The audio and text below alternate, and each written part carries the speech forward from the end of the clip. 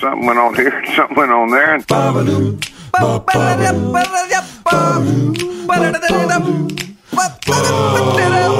This time on TNT. Is Mr. Jones like his bird? This is the last pod in this house, Bods. And the rental rates at Long and McQuaid. That's all coming up right now on TNT. Hey, remember we talked about Adam Duritz? Yeah. I'll never forget and how he's like, he's a like noodle monster. With everybody. Yeah. So he's a noble birdsman. So we were talking about like, you know, he slept with so many notable celebrities. Well, okay. And I was like, well, yeah, it's a lot more than you'd think. And it's like he's kind of never settled down. And so this song came on, and that just was in my head. But if you look at the lyrics of this song, and it's called Mr. Jones, and Jones I'm is like, familiar. What, you know, Jones is, you know, and like what people call an addiction, right? Yeah, he's jonesing. So I'm assuming this is his horniness. Like he's hanging out with his libido, and that's what this song is all about. And it's about how he can try and figure out ways to get laid the whole time. And if you start reading the lyrics, it's the same vibes. So are you suggesting it's possible that Mr. Jones is his bird? Yeah. Well, just his sexual libido, yeah. Okay. All right. I'm on the hook, and you can reel me in now. I have the lyrics open in front of me. Okay. Let's go through it one at a time, and you can kind of defend your thesis. Okay. I was down at the New Amsterdam, which I suspect is a bar. It's uppercased. Yeah. Staring at this yellow-haired girl. First of all, we staying there. The first line. First of all, we should preface it by saying we don't know that he's had intimate relations with all these women. We suspect he's been linked to or dated them, but we can't outright say that they closed the deal. No, but like they had relationships. It's a safe assumption, sure. Yes, for sure. So I was down at the New Amsterdam staring at this yellow-haired girl. Okay. Mr. Jones strikes up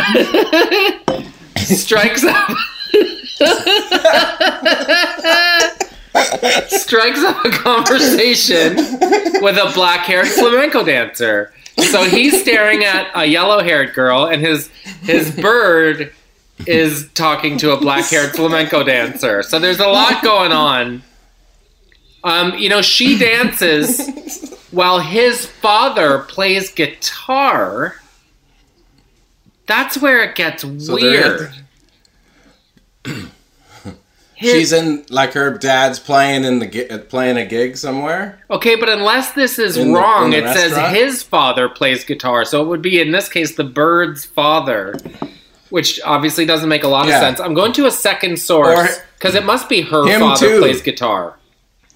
Yeah, or either or.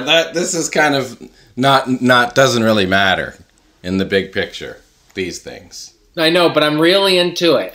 Can you please play the song? Because I want to hear whose father is playing guitar. I've never noticed that lyric before. Okay. All right, let's take her back here. Down at the New Amsterdam, yes. Yeah. Okay, that doesn't mean anything. That might be the bird singing. Yeah, she dances while his father plays guitar. Okay. Okay, we know this. Yeah. What?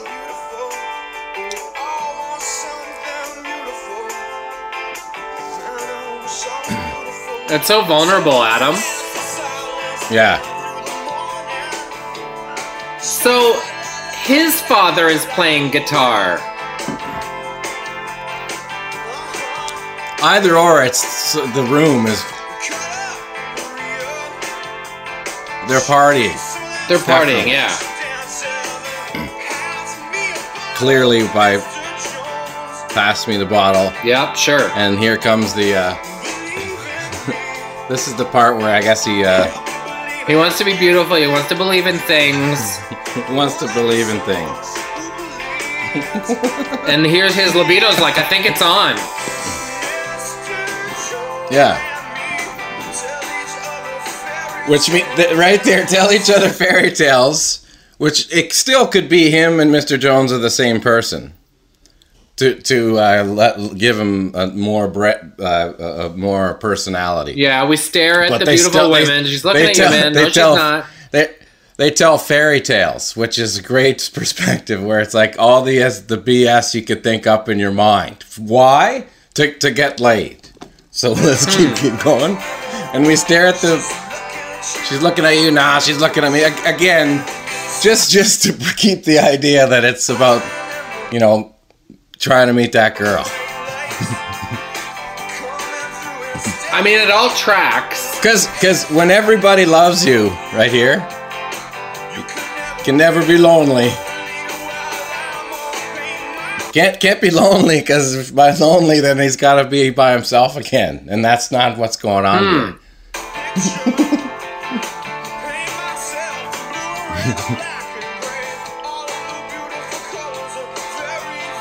This entire verse seems like filler. No, but if you knew Picasso, I'd buy myself a great guitar and play. Yeah, why would you do that? To meet girls. It's the only reason why you'd be on just rocking out with Picasso. See, they're staring at women still. I really want to... She's looking at you. I don't think so. She's looking at me. Again. Again with the great guitar, unless that is imagery, when everybody loves me, bird. I won't be lonely. Because he wants to be a lion, and remember that part? Well, no, I don't. You get all that? He wants to pass his cats and all the big stars. We all got different reasons for that. His is getting laid. I want to be a lion. Yeah. Because lions do a lot of pounding. No, they don't. Do they? They pound, eat, and sleep. I know, but they sleep like 23 and a half hours a day. Yeah. Grab a bite, get into things, and go back to sleep. But this is him. This is his concept of it. Because he wants to believe.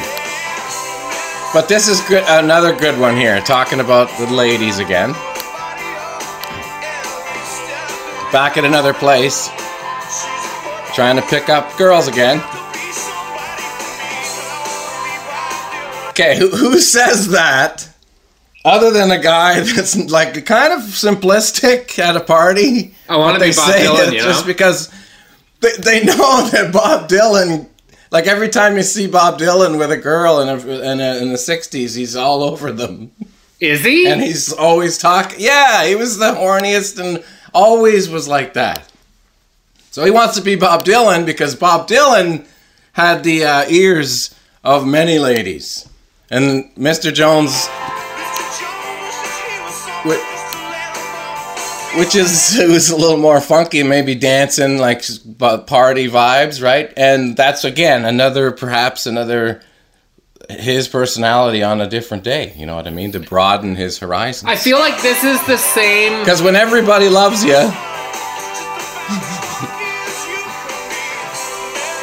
Yeah. I feel like it's kind of the same as Closing Time, how that's actually about his wife giving birth to the kid, and it doesn't really track, and I sort of get it, and I want it to be true. He wants to be famous in this... wants to look at TV and see himself and all that stuff. And everyone loves you. Like, sort of. I'm almost buying it. It's the first song that came out. They were on SNL like a couple months after it started. And I tell you what, he was doing a lot of road pounding. Who, this dude? Adam? As soon as this was like his concept of, I'm going to take it to the limit. I'm going to sleep with the biggest celebrities I can find. And bangle, bangle, bongo. He did it. Yep. As everyone always says. Bingo, bangle, bongo. It's interesting. I'm just saying it's a take on, I think the guy was kind of horny based on the amount of relations you saw him having. And it makes sense, that's all. It's fun to think about, and it brings new enjoyment to the song for me when you think about that. It's fun to think about. That's the whole point. I also think it's fun to think about. I also think maybe because in my mind's eye it came out around the same time as All I Want to Do, the Sheryl Crow song, I'd always pictured that he and Mr. Jones were in this bar during the day. Did you picture that? I think it's like him and Mr. Jones at a bunch of different bars and places. Oh, really?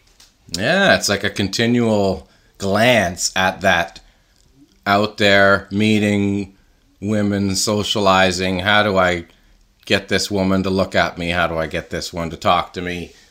Boy, I want to get laid. And hey, how do we get laid?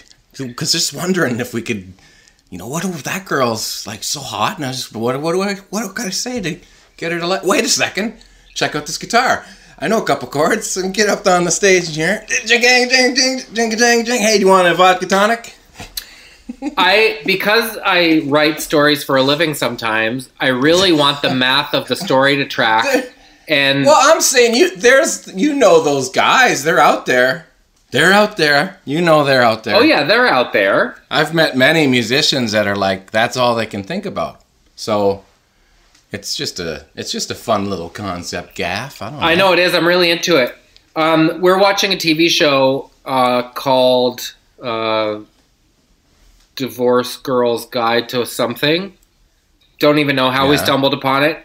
But the first couple of seasons were really interesting as this kind of marriage dissolves and the acting's really good. And then in the last season or two, there are these big logic gaps.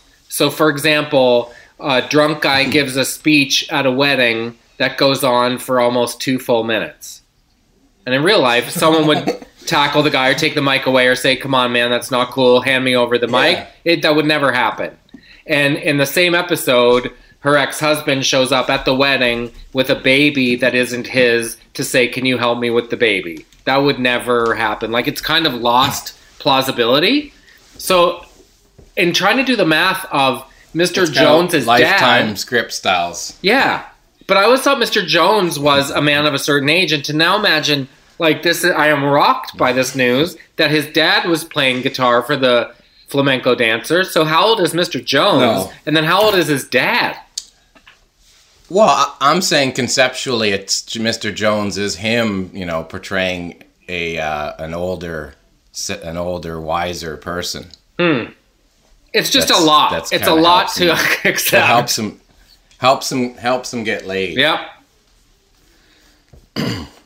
I get it. Something was going on when he walked in the on the Friends set to say hi. Something was there. In the Billy Currington song, People Are Crazy. There's something going on for him to be like hanging out to be like, yeah, they're together with all of them, the whole cast. I want to do a brief dive into the Billy Currington song, People Are Crazy. Because it is like a lot of country songs, it's a narrative song. So here's the story, okay? This old man and me were at the bar, and we're having us some beers and swapping I don't cares. Okay, got it. This is I want to highlight one lyric in particular that's like, what? How did they even get away with that? So basically what happens is Billy Currington, the protagonist of the song People Are Crazy, meets this older gentleman at a bar. They have a couple drinks. They're swapping stories about all the hell they put women in their life through. The guy says he was in 2 wars. He's been married and divorced. Anyway, they get wasted. The old guy blows a couple darts, says these things will kill me yet. Then at last call, they say goodbye. They never see each other again. Okay, you ready? Yeah. So you're with me so far, right? They met at a bar. They had a few drinks. They talked war stories. And then it was like, good night. Now, here's the next verse. And I'm going to read it the way the lines are laid out. Ready? Then one sunny day, I saw the old man's face. Front page obituary. He was a millionaire, he left his fortune to some guy he barely knew. His kids were mad as hell. But me, I'm doing well. So it took a few listens to figure out. Oh, no. So it took a few listens to figure out. That's like classic cliche. The old guy passed away, and he left the money to Billy Currington, not his kids. And he just met this guy once. So here's what happens at the end of the song. And I dropped by today. That's not the end? No, just listen. The twist has a twist? And I dropped by today to just say thanks and pray, and I left a 6-pack right there on his grave. Oh, my God. Yeah, he went to see him. Left some beer on the grave. Sure. But listen to this combo. Front page. What I don't understand is he left him. Well, it's pretty funny. It's like it's the classic, okay, we need to wrap this up in like 5 seconds, right? The last bit of the movie, one of those things. Yeah. But like, if a guy gives you all his money, wouldn't you know when he died? Like, instead of just like having to read Wouldn't know. paper. But the most pretty greasy move. The most bold rhyming scheme I've ever heard is front page obituary. He was a millionaire. He. And then another he at the start of the next line. He left his fortune to. 3 he's in 2 lines. Oh, he was a millionaire. He left his fortune to. Yeah. Well, in the song, it's probably makes sense because there's probably a big break in between each he. Sort of. He was a millionaire. He throws away. And I said to Carol, like, what's a millionaire he? Lyrics, am I right? That's interesting, you know, like, because I'm so unaware of that, like, modern country music when it comes on. It's hard for me to hear the lyrics. Which is interesting if you think about it. Well, I was really surprised to just discover Mr. Jones is a song that I've heard a million times. So many of those lyrics, I was like, what? Lion? I don't remember that part. I don't remember any of it. Yeah. Well. Certain phrases like I don't really, green and red and black and gray or whatever, I know that. Well, that happens to me sometimes. Like, I'll hear a song from the 90s that I thought I hated, and I'm like, hey, you know what? Those aren't some bad words there. I thought that was worse. It's not too bad. Who would you say you wrote off who's actually not bad? I just think that, like, when you're young and you're in a band trying to compete with other bands, there's a part of you that just doesn't like most music that you're listening to, in a sense. Like, it's somehow... like you like certain things and certain music so much, but a lot of contemporary artists that you like don't really pay attention to, you don't really care about, and to be honest, like you don't listen to it. I get that. Even though you hear it all the time, it's like you're all of a sudden in at No Frills with a shopping cart and music is on. It goes by, or you turn it away. So. You become very familiar with it to the point where you actually know a lot of the lyrics in terms and sense, but like when you hear it after 10 years later and you give it, I think you give it some. It's almost like there's no reason to not dislike it as much when you're not out there trying at a position that you're trying to maintain. You know what I mean? Like when you're on the charts and you're trying to write hits and all that shit. Well, I think that's maybe an age thing. your rough edges get sanded down. Like, I used to be far more critical and competitive about other people's shows or other people's careers or other people's comedy. And now I just think, hey, you made a thing. Good for you. Yeah. Well, I think there's a little bit of both. You know what I mean? Age is for sure a part of it, definitely, because you don't care as much as that stuff. Right. And that when you're young, and I was super young, so I was really like, I guess, competitive in that nature, you know. Well, I think that is some gas you need for the fires of accomplishing things. Speaking of Baby Jared, this is a significant pod for a big reason. This is the last pod in this house. Crazy. I'm moving on Monday. And this is the last weekend here. Cut the grass for the last time.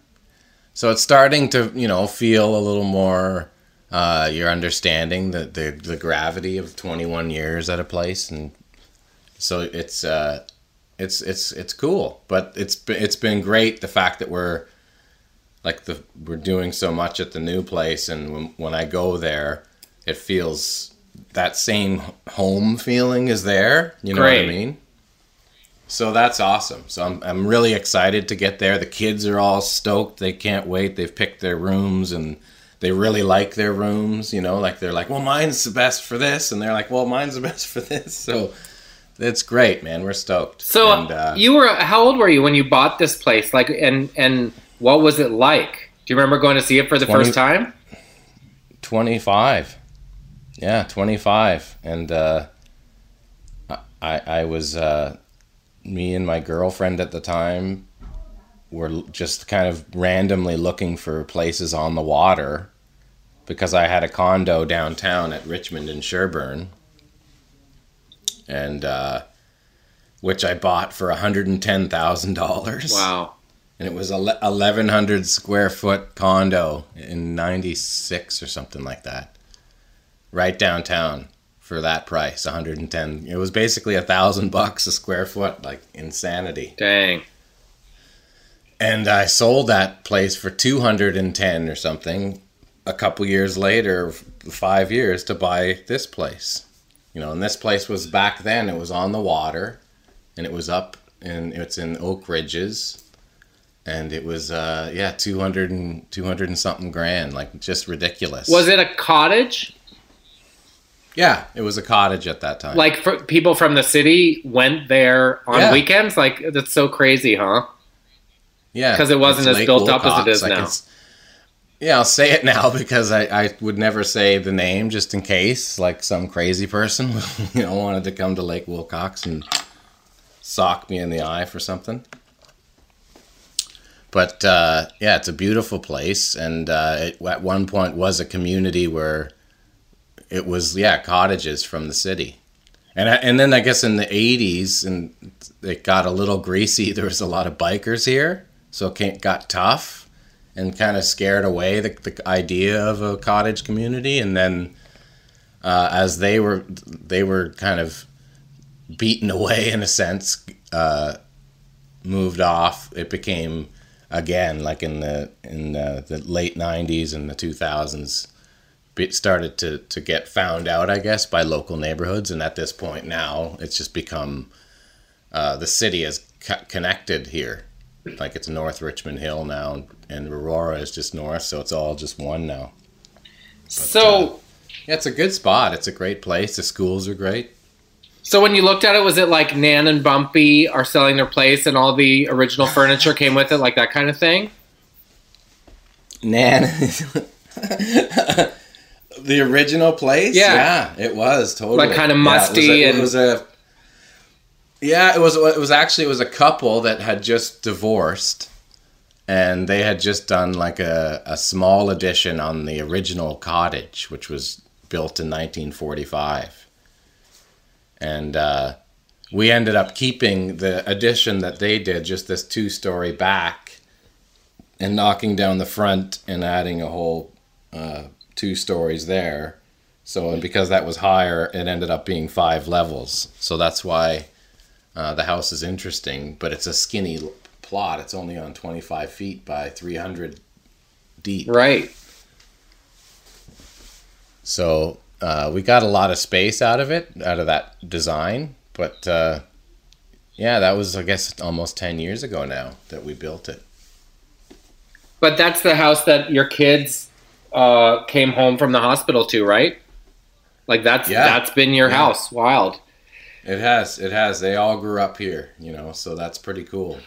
And the next place, well, they're at a young enough age to appreciate it at the same level there, the next phase. And the fact that they've been here, and to be honest, the how long the transition has been perfect. Like everybody has had a way to get through and I guess grieve the transition and think about the future. They've had a lot of chance to do it. But yeah, it's definitely emotional for sure. I think that Lisa has the biggest connection to it because I've been here maybe so long that it's been too long. It's the most I've ever been in one place in my life, to the point where I'm like I'm welcoming somewhere else.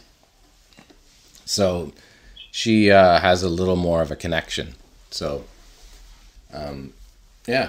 So do you have any specific plans for let's get takeout from here for the last time on the last night? Or is it just you're luckily so busy with the transition that there's no time to kind of stand around and get in your head? Yeah, there's no time really. It's just been so much movement. Right now it's trying to get as much stuff out of here so I don't get reamed so badly by the moving company, because of the costs of the movers has been extremely ridiculous. I've had to move a few things because we've bought the cabinets Lisa bought and all this other stuff that's been kind of coming and going, like appliances or whatever. It's just moving companies. The costs have been crazy. So I don't want to, they quoted $4,000 for the move. Whoa. And I'm like, it's only 18 minutes from here. And they said 10 hours at $350 an hour. I'm like, it's not taking 10 hours. We're getting everything out of here. So we're trying to keep, so there's nothing really but big things. So it really shouldn't take more than a couple hours to get all this stuff in and out. Or out, I mean. And then in on the other end. Man, I love when people do 10 hours. What they said they were going to do. I had to find an appliance for the cottage, called around to a few places, a few shoulder shruggers, then found this bud who was like, hey, let me do some digging. I'm going to send you an email. He sent me an email. The thing was available when he said it would be. It's just, you appreciate in a greedy market where everyone's just, taking people for as much as they can. You appreciate when you come across a bud who's like, hey, this is what I do. Let me help you with that. Yeah. Well, mostly it's been people say a price and that's been perfect. It's fine. But I've just found that we've used movers enough that there's no hey, you got to call this guy. This guy will give you a deal. Because that's there's no deals in moving. It doesn't exist.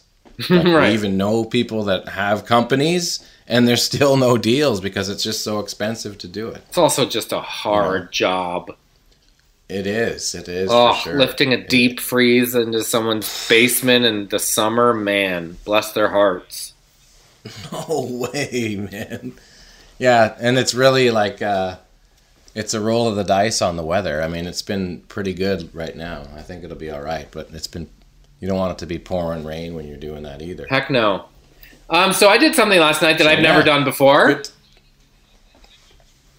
What? Indy's soccer game, the ref didn't show up.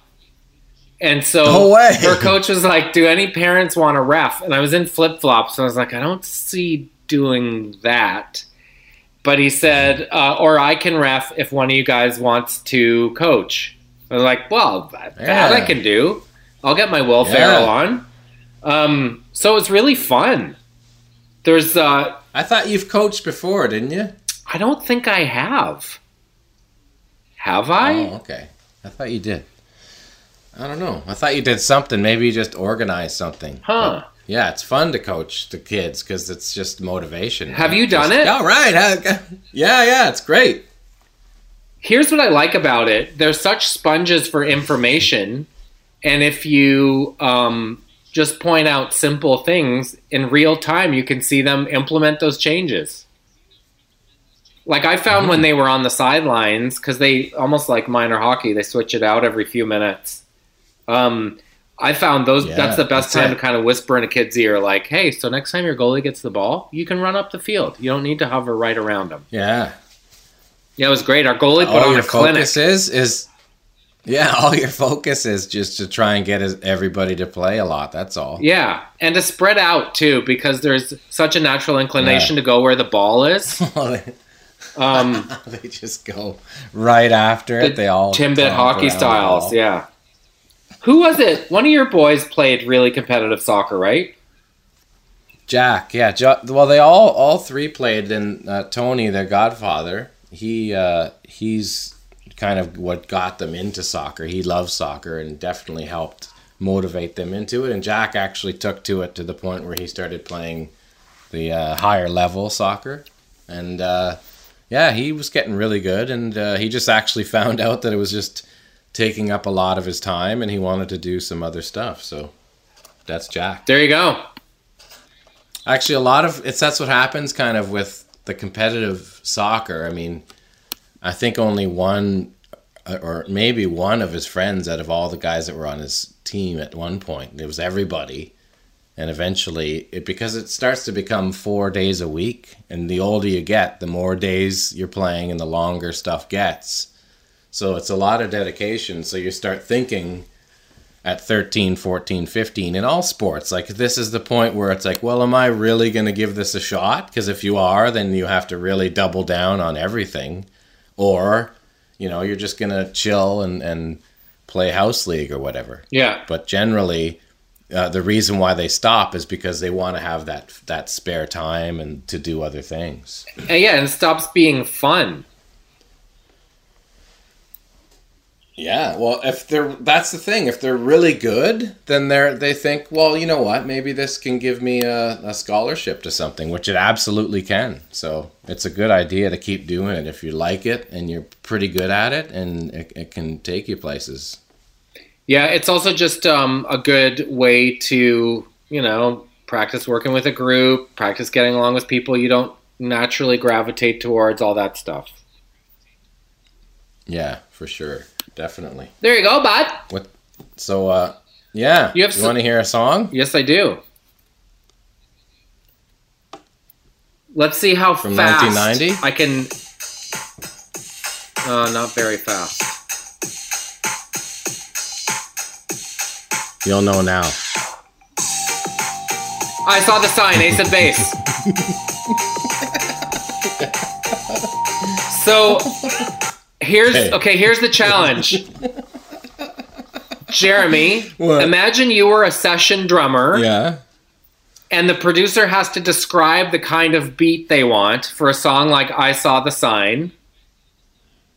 How would you describe that beat? Like, just give me something blank. Oh, it's really straight for one thing. Yep.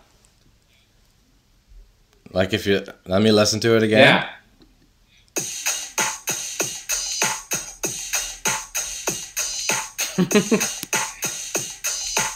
It's literally Boots and Cats. Well, it's interesting that hold on a sec. There's a little change in it that makes it a little different.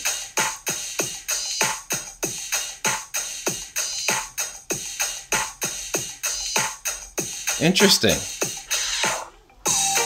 What's interesting? Well, it's like it's a 2-bar like it's a full 8-bar pattern. It's like repeats long, which is weird. It goes like doons, da doon doons, da doon doons, da doon, and then it only does it half that the next time. So it's just weird that it's so long. I'm like, and what is that really necessary to be that different in the first 4 bars? Boom, boom, boom, boom. Like that's not necessary. I don't think. Boom. See, they don't do it again there, but they do it here at the boom, boom, boom. I'm like, that's just like, it just sounds kind of busy, but then if you hear the riff, it might make sense. Is it electric drums? Oh no, because it changes again. You know what it is? It's just some shitty 90s electric beat guy. That's all it is. That's just shit. That's terrible. I kind of like it though. Because it changes and then it's like ding da ding ding da, like fuck off. If you're changing the beat that much in the first 23 seconds, I'm out. What do you mean I'm gone? What do you mean you're out? You're changing the channel or you're quitting the session? Well, it means you're just fucking around. You don't know what you're doing because you only have so much time to set a feel. And if you're just changing it up right away, why are you doing it for one thing? If it's like, are you bored? Then that's bullshit. Because you're supposed to keep it the same or build upon a feel. Like it's just, you don't hear that. Although without it, where the beat. No, I'm saying it's just kind of, it is what F salad, the drums right there. Absolute what, it's because it's not bad, but it's like they're changing. So it's not memorable. You know what I mean? Like, you think if We Will Rock You went boom, boom, ba, boom, ba, boom, boom, ba, boom, boom, ba. You know what? Like, what the fuck are you doing, man? What's going on? It's fucking boom, boom, ba, boom, boom, ba, boom, boom, ba. You don't fucking change it, man. If it's like, if you're trying to make a point and you start it, what's going on? This guy's all over the place. Right. So it's a sign of insecurity because he's not secure in his beat to just let it ride as is. Well, it's probably someone who's like not a drummer and thinks they can do drums. Well, that's one of the reasons I'm not a great drummer, because I can't just settle into a beat. I have to try fills and stuff where they don't need them. Yeah. It takes a lot of confidence to just let it ride. Yeah. It's like if you can do a run as a vocalist, you don't do a run every line. That gets boring. Let's see what happens here on this jam.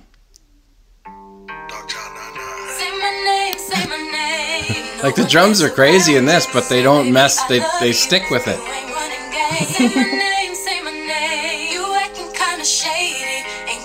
4, 3, 2, 1. Oh, I blew it. There's a big intro without the beat.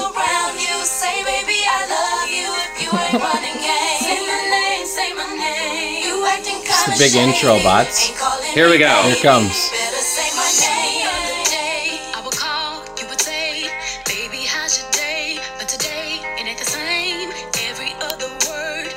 It's literally kick and hi-hat on the one. How would you describe that beat? Wicked. It's great. No, I know, but if someone came in to play a session, yeah, okay, just keep it straight, stay out of the way.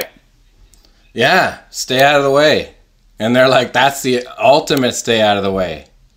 There's like some additional things they'll throw in there, but it's always around the vocal. See?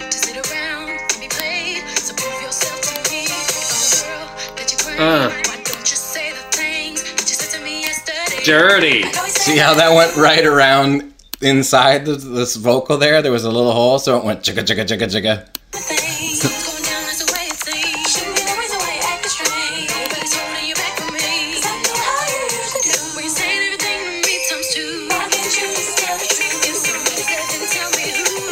Like those are going only with the rhythm of the backups or with the rhythm of the vocal. Which is like it's just hooky. So yeah. That's good stuff right there. I'm into it. Finish this sentence. It's not normally my taste in music, but that is a great jam. Yeah, like here's a great concept of great. This beat does not change once it starts. 1, 2, bring it to the folk. Snoop Doggy Dogg and Dr. Dre is at the door, ready to make an entrance. So back on up, 'cause you know we're about to rip shit up. Give me the microphone first so I can bust like a bubble. Classic stuff. That's again, it's like an old R&B sample. I know, but what does change time is the rap, right? So is that why you can't have Snoop's two things changing times? Like if the beat was changing and Snoop was changing, it's too much. Well, you question it's the lyric and it's right at the forefront. So why would something underneath that all of a sudden try to compete with that? It's pointless. It's confusing for the listener, and it just starts to, why would you do it? Someone would do it, well, because it's different. No, you might think it's different, but that's more of a mistake than different, because it's not done all the time, and it's different because it's pointless, because you're creating unless it goes with it all. Like, you can play something complicated and something completely different, but if it's like for example, like the Talking Heads always did that. They would play everybody doing a different rhythm. Crazy. But it was like, the whole point is, like, you take a space, but you're taking that space because it's creating one bigger thing. Like, here's a good example.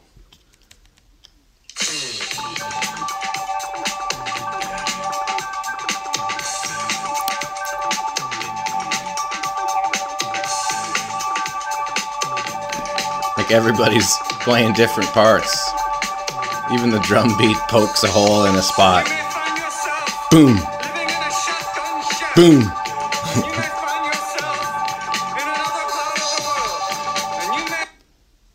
Actually, this one's it's the older, it's a more simple version of what that is. Like, the bass is so simple in Psycho Killer. And they get the kick. But then when the guitar and all the rest comes in, they work against each other.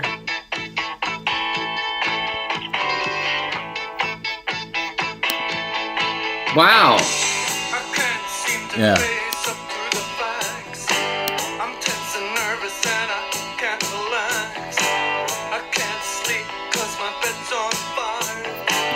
Wow. They're so good at that. Another good one is Burning Down the House.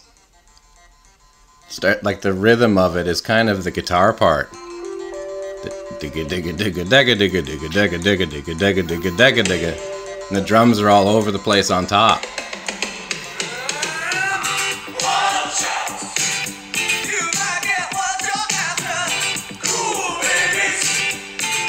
Again, the guitar poking holes with another rhythm. Gotta let it.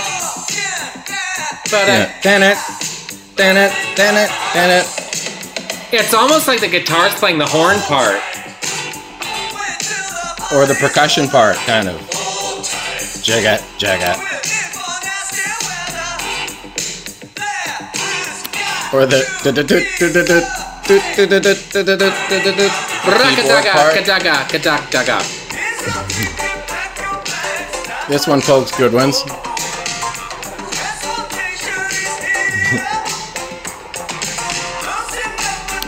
Anyway, can't go wrong with Talking Heads. It's good stuff. What's your take on David Byrne? I think he's very creative, and but at the same time, probably not the nicest guy to get along with. Oh, really? Because like, with that band, you had a lot of creative people together, and the four of them were all very on top of their game. And I guess for some reason, because he was singing, he thought he was more important in a sense, and like just started taking control and maintaining that. And I think it got to the point where, like, he would only write with them if he got credit only for the singles. And so, like, you know, when you're a band and it's just like, I write the singles and you guys do whatever else, that's not a great way to be doing it when you can start it in a different way. You know what I mean? When you're writing everything together and then all of a sudden one guy thinks he can do it all. Gets ugly. And you can see it most in their Rock and Roll Hall of Fame Awards acceptance speech. Like, they do it separately, and it's like the most awkward thing ever. They do it separately?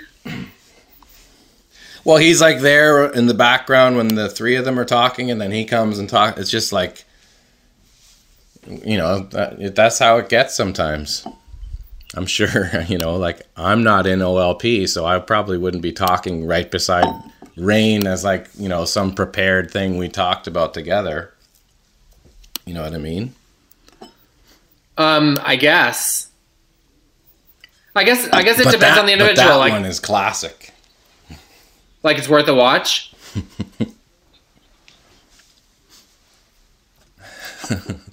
It's worth a watch for sure, definitely. But there's some crazy acceptance speeches. I don't know why people like the worst one is that Mike Love from the Beach Boys. He's really off his rocker. Oh boy. Yeah, he's crazy, man. He's crazy. Anyway. So why is he drug induced crazy?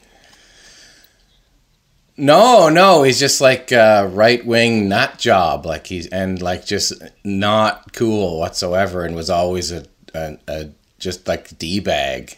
So he's one of those kind of guys. Like playing at Trump's inauguration styles? For sure, definitely. Like has probably had a MAGA hat on since they started making them to this day. Isn't it a treat? Like how little do you say the word Trump in your life now? Like for something that was on the cover of every newspaper and lead story and everything, it takes not having it in your life to realize how much it was a part of our lives.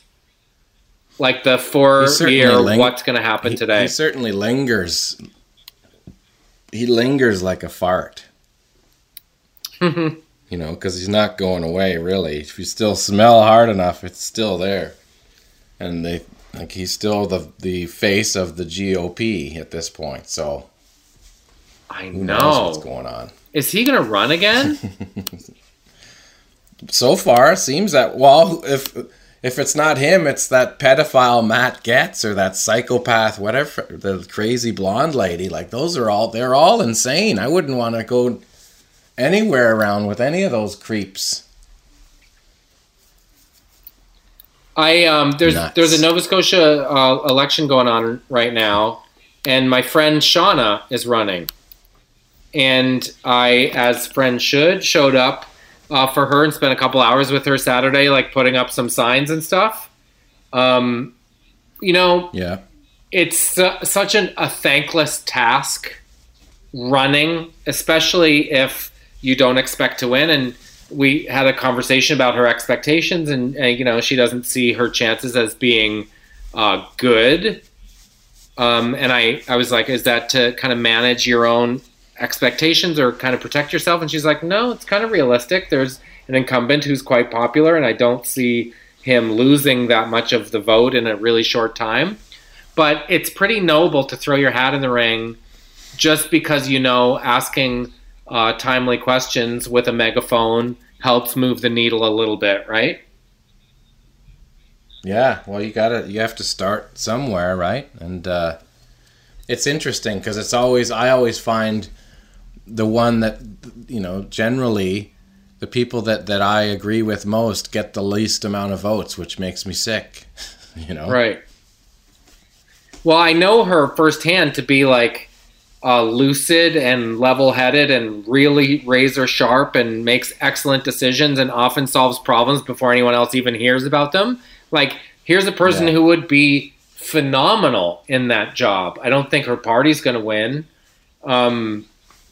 You know what I mean? But there should be more people like her in politics for sure. It was just interesting to be out there because you realize what a landmine it is and how just by standing beside that sign, someone can be like, yeah, but remember when so-and-so was premier in Alberta 7 years ago and what they did?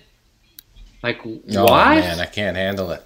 No, I'm sick and tired of that. Like, what this guy's a complete idiot. You don't know this, then this person did this 8 years ago. I mean, the NDP have never had a chance, and Bob Rae kind of ruined their chances in Ontario by doing things that weren't in NDP like at all. So I think that Jack Layton was a big part, and I think Jagmeet is a very intelligent and probably just as in terms of what he knows and his pedigree and understanding would fit in perfectly as and I think, I don't know, at this point people seem to fire so much flames about liberals and Justin Trudeau and the dumpster fire that the PCs are. I don't understand why people don't see it as like, well, let's give these guys a chance for real. Like, what's up with that? Why is it always like laughed about when people talk about the NDP? I just don't understand.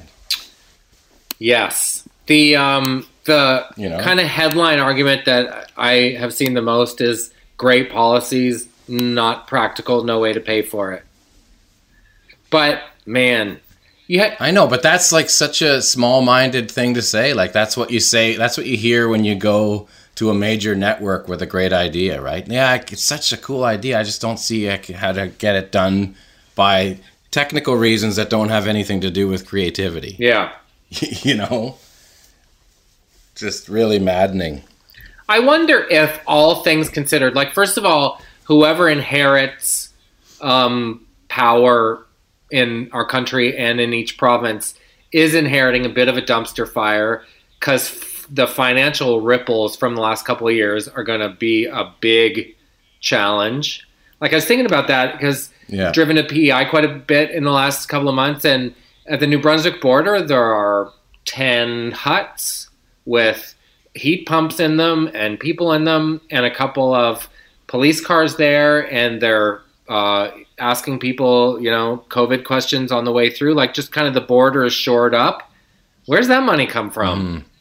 Imagine all these extra costs that have to come from a miscellaneous column that we'll be paying for in ways we didn't even imagine for years to come. Like, what a mess.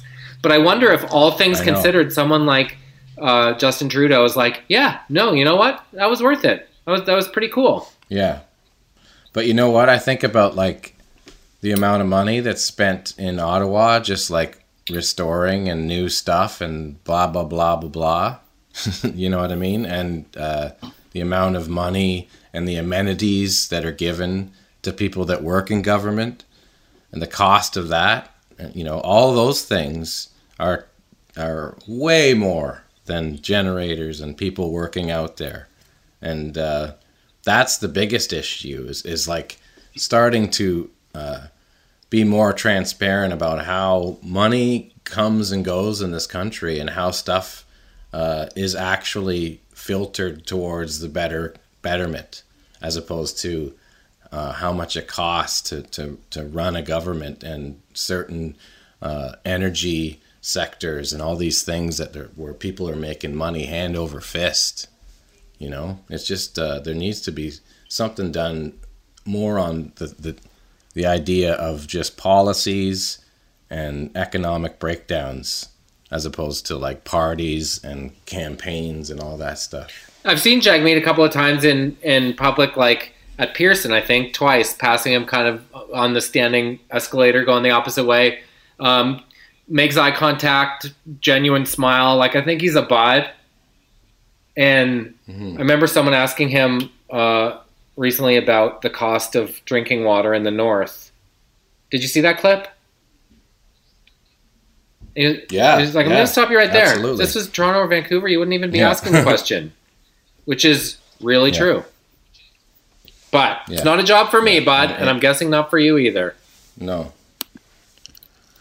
it isn't. It isn't. Especially because people are... a job for me. What? Packing boxes like nobody's business. Good chatting, bud. All right, we're going to steal back 5 minutes from this week's pod so you can pack 2 more boxes. Don't forget... I'm right now... I was going to say, don't forget under the bathroom sink. Because every time you're like, there, I'm done. Then you find under the bathroom sink is like, Q-tips and bite spray and sunscreen. And there's always a sneaky amount of stuff under the bathroom sink. Yeah, I think right now it's like the cold storage is so full. I'm going to dive into that. What's in the cold storage? It's more of like our cold storage here is more of we used it for just storage period. So there's like drum stuff, there's hockey equipment, there's like baseball memorabilia. Well, like the open and there's chuck. all kinds of stuff in there. Yeah, there's all kinds of stuff in there. Hey, don't go throwing out any drums. I'll take them. No. I got a great new spot in the house. I'm going to build a drum room, music room. Like keep your kit set up all the time? Awesome. Yeah. Mouse. For sure. So when you come over, we can jam. Yes. That sounds fun. We can record some new bangers. Yes. We should our next record should be called Bangers with a Z. Straight bangers. Bangers and MASH, but it's like MASH is spelt like the TV show. Yeah. Because we're like old and we watch TV after we've jammed. And the S in the MASH is a $sign. It's us watching MASH, hanging out. Bangers and MASH. With the gear in the back. The gear in the background. It's like the two-piece. I can actually kind of see it. It's awesome. It is. I like it. I like it a lot, actually. I did watch MASH growing up, but I haven't caught up on MASH. Did you watch MASH growing up? Heck yeah. I started taking saxophone in grade 8 just to learn Suicide is Painless. That's a banger. Gork. Practicing in my room for hours. We're going to jam that for sure. We should put it in the live set. There could be the jazz version. Do you remember how to play it? Can you still play sax at all? I could probably pull it together pretty quick. Except, didn't I tell you? Shit, you've got to. I had to buy a sax as a prop. You got to bring the sax out. I had to buy a sax as a prop for something I was shooting. So I met a guy I found it on Kijiji, met a guy in the bank parking lot. And I was like, how long have you been playing? And he was like, playing what? Like, okay, this transaction already feels shady. He obviously didn't play it. He just came into possession of it somehow. Oh, greasy. What? So then... you see, oh my god! On the news, bludgeon sax player at local jazz bar found in alley. Yeah, how long have you been playing, man? Playing what? Okay.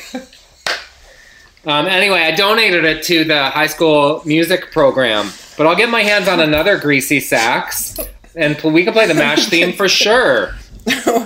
We can go to Long and McQuaid and rent one for $8 for like 3 weeks. So you have your mouth on someone else's reed. No, I was just saying how awesome, like how cheap it is to rent stuff at Long and McQuaid. $8 for 3 weeks. I rented the guitar for that session we did. And I forgot to bring it back for like 3 weeks, and I was like worried it was gonna be like $300-$400, and the guy's like, "Yeah, that'll be $11." And if you rent it at Long and McQuaid in Sudbury, you can return it in Winnipeg, right? Yeah, you can take. Yeah, that's the even better part. It's like ridiculous. I remember we did a show and I'm like, oh no, I forgot these hi-hats in my bag from Victoria. I dropped them off right down the street.